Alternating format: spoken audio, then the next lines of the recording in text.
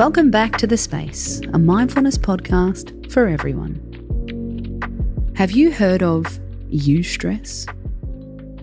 If you haven't, it's time to add it to your vocab. If distress is the black witch, think of eustress as the white witch. Also known as good stress. It's the kind of event or activity which makes you feel stressed, but actually benefits our well-being. Why do you need to know the difference? Because some exciting things in our life are stressful. If we can't tell the difference between distress and eustress, it could cause us to back out of a situation when actually it's helping our happiness.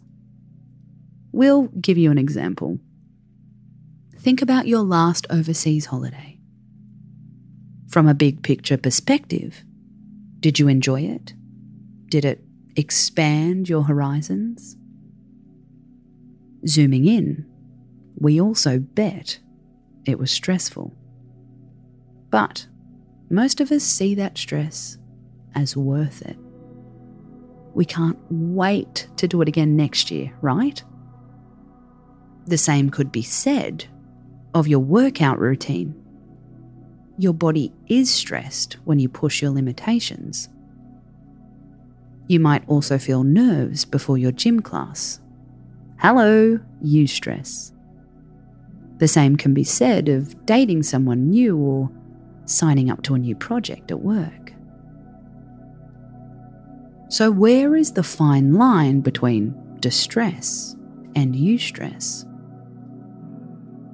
According to the experts, it's all about challenging yourself without expending all of your resources. When you feel eustress, you shouldn't feel depleted. When you feel eustress, you shouldn't feel defeated. When you feel eustressed, you shouldn't feel like one more thing will push you over the edge.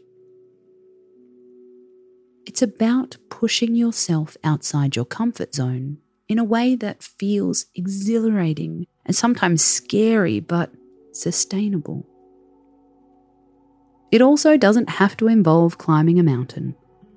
It could be learning something new, talking to a new person, or going to a new restaurant. None of us can avoid stress completely. We can balance out the good and the bad. Space out.